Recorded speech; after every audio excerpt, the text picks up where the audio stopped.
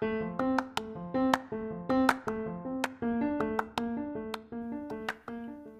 guys! This week's episode will cover the ever-present pressure for consumerism and how it can affect us. I'm glad you're here.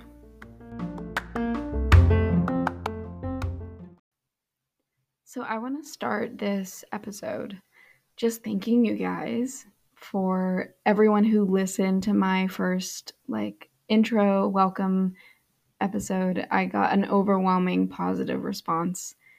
Really made me so happy. I did not expect that amount of people who did listen to it. So that's really cool.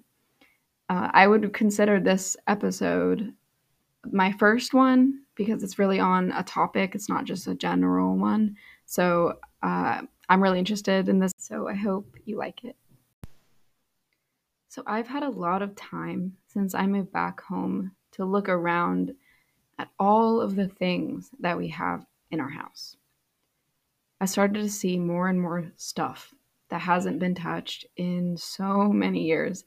Some boxes are still in the house that we had when we moved in when I was 6, so 13 years ago. Obviously, we don't need all that stuff that we haven't touched for that many years, right? I started talking to my parents about the clutter, and my mom said that she's been known there is way too much stuff in the house, but it's quote unquote not as easy as you think to get rid of it. One, there's a whole process you have to go through. Going through the endless boxes and drawers, sorting through the stuff, putting the stuff back into boxes for donation or trash or maybe selling. And second, in addition to that process that we all know takes forever, there is also an aspect of emotional attachment to this stuff. She made a good point, though, that all of these books and toys and junk we have didn't all accumulate overnight. We've slowly bought stored things over decades, which includes both mom and dad's things they've brought with them from their lives before now. The slow exponential growth is hard to notice. So the things we hold on to often hold memories of people and places and feelings. It's like a sort of comfort. And to part with these things would be uncomfortable. These things we have also can serve as a filler for a void in some other aspect in our lives. I'll explain what I mean by void in a minute. This consumer climate we live in is seductive. The brands promise so much and end up offering so little. For example, clothing brands often promise popularity, attraction, power, and a look that goes with your identity. They're not just selling a product, but they're selling a feeling. In my experience, that feeling was very short lived, and I found greater value in connection and trusting myself. So, what feelings are they trying to sell us? Well, I'll tell you. There's a psychologist named Abraham Maslow. He created, you might have heard of it, Maslow's hierarchy of needs, which is chunked out in 5 sections. To create a visual, this hierarchy is in a large triangle shape, and the needs go from less important to most important, survival-wise. At the tippy top, we have self-actualization, which includes the need for achieving your full potential. Second, we have esteem needs. This is feelings of accomplishment. Third, we have belongingness and love needs, so intimacy and friendship. The last two at the base of the triangle are safety needs, which is what it sounds like, and physiological needs, includes food, water, warmth, rest, the basics.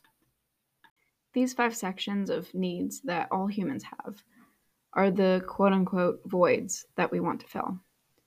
Advertisers know this. They can probably recite the hierarchy by heart.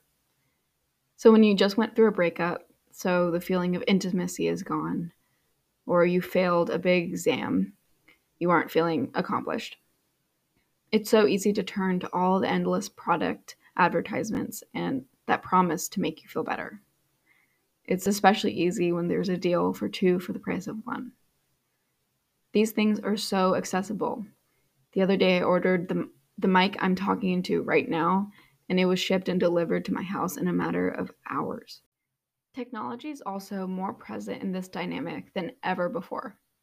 In the last 2 decades, smartphones have wiggled their way into almost everyone's hand in the modern world. I use mine every day, and admittedly, I probably wouldn't know how to do some things without it.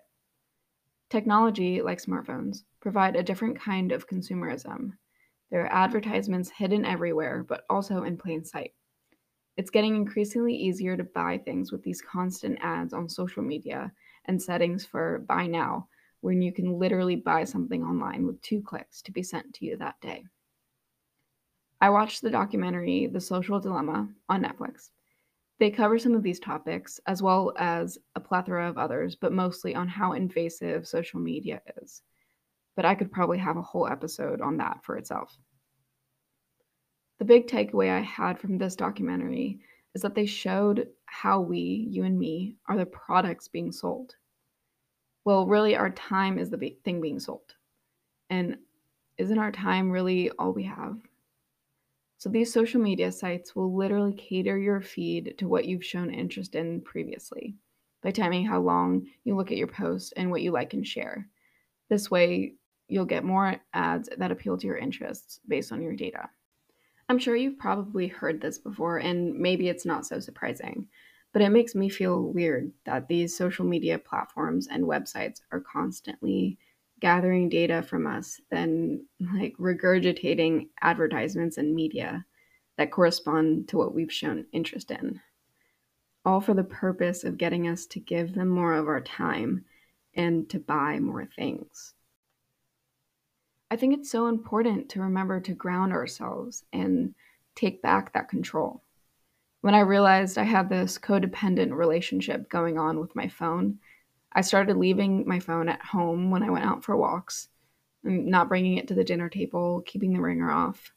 There are other aspects of my life I want to work on too, and I don't want this attachment to consume my life so much. I want to be more present, mentally and physically, with the people around me and the places I go. This is how we miss things, big things, like someone you love who is struggling, or even you can miss how you are struggling. We can miss the beauty of little things around us when we're glued to our phones, and these moments you just can't recreate. I also just want to stop spending my money. I want to save it. And I find it hard to pass up a really good deal even when I don't even need anything new.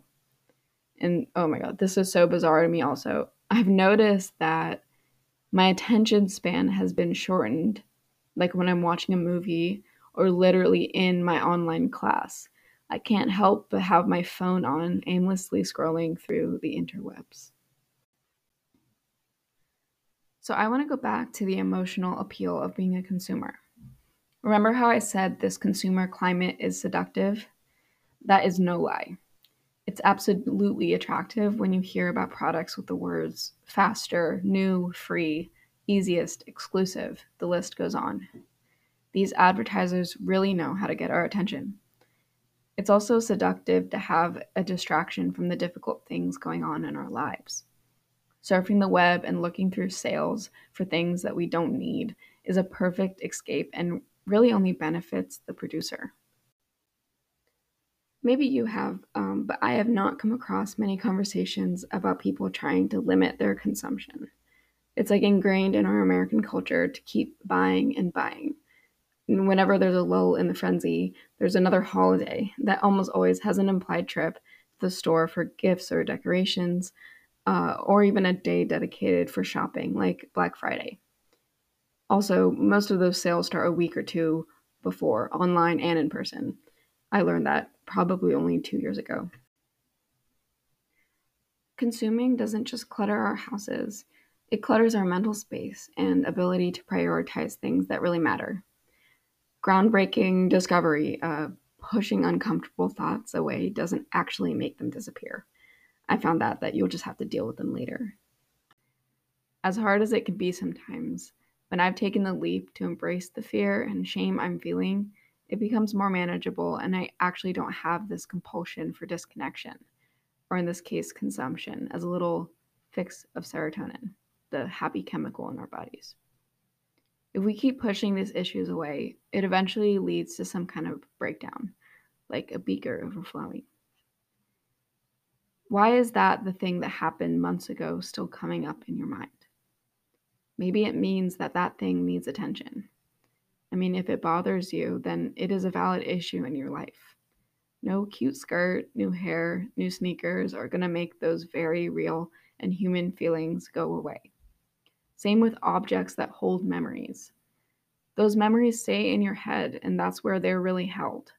I think my main point here is that I think it's important to try to be mindful of the objects that we bring into our lives. Really ask ourselves if the thing is to serve an important purpose, and also be okay to part with stuff that doesn't have a purpose anymore. Like my mom was saying about how the amount of things we've had in our house have grown over time. It's not a situation of getting rid of all the things that you see all at once, but a change of mindset.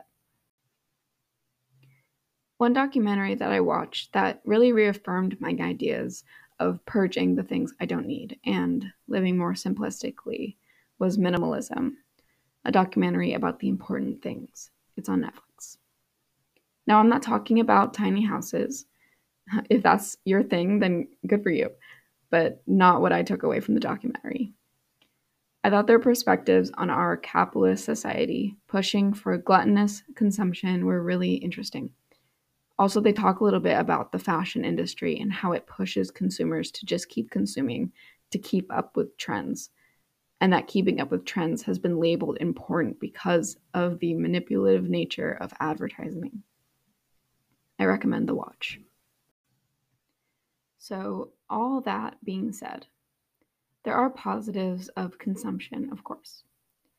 If you're into fashion, then you appreciate new styles and most likely want to invest your money into buying them. If you love cooking and have shelves on shelves of cookbooks around your house, shout out to my grandma, then by all means, I say whatever is important to you and brings you joy or even just looks nice, trust your judgment to keep it or not. I have things in my room that just sit there and collect dust, but I like them a lot. I have these mom and dad stuffed dolls from IKEA that look exactly like my parents. My mom is from India and her doll is wearing a kurta pajama, which is a traditional woman's East Asian outfit made from just a top and pants. And apparently, IKEA caught on. Fun fact, the word pajama is from the Hindi language, which the British inherited after they took over India. There is stuff that I have that don't serve much purpose, but like Marie Kondo says, they spark joy, so I'm not going to sweat over keeping it. Also, if you don't know even what I just said, I'll link Marie Kondo's website in the description. I think what's important is a shift of perspective and really valuing the importance of what you already have and what you bring into your life. I really don't have space in my life for things that aren't important and that don't really benefit me. And I think that mentality can be carried on to more things than just inanimate objects. We have a good amount of agency over the input that we take in. The energy in my room or places that I am around the house really affects my mood. And the third week into online school, I had this major obsessive cleaning and organizing episode where I cleaned out my room. 3 giant trash bags later, I noticed this kind of still and calm feeling, and it was great. That's exactly what I needed after moving back home from school after the first week. Something I can control, but also good, calm vibes. I want to acknowledge too that not everyone cares so much about the aesthetic or organization to the level I do. It just really helps me with my anxiety. I think you'd be surprised at how many things you have that you never use. I definitely was. What I did was I picked up a piece of clothing and I held it, and if I felt happy about it, then it was a keep. And if there was no attachment really, then it was a donate. So I propose this. Why don't you start with one part of your space? That could be a drawer, a shelf, or a closet. Go through each thing in front of you. See if holding it makes you feel happy and that you know you value it, or if there's no feeling really like that there. Just try it and let me know how it goes. This is what helped me. Some of you are wondering what it'll be like for future episodes. I've been intentionally discreet about it. for the element of surprise. But basically, I want to share these topics that are really important to me and that I've learned about to destigmatize talking about them and maybe offer a perspective you haven't heard before. It would also be so cool to hear your perspectives and what you related to. Through my experiences so far in my 19 years of life, I have developed some skills and tools that have helped me deal with and overcome hurdles. From the start of college, then Corona hitting, then up to this point, I've had a lot more exposure and time to grow and develop my mindsets. I've learned so much about our society and human behavior through majoring in sociology and just having conversations with people. I've also learned more about myself and where I want to prioritize my energy over the past 6 months than any other point in my life. And I want to make myself very clear. I'm going to mess up. I know I'll probably mess up and misuse a word or go on tangents, but that is okay. And I actually invite it because that's how we grow. As Brené Brown has said, there's no innovation or creativity without failure. Thank you for listening to this episode, and I hope your decluttering goes well. Pro tip, lift with your legs, not your back. Talk to you guys soon. Mwah.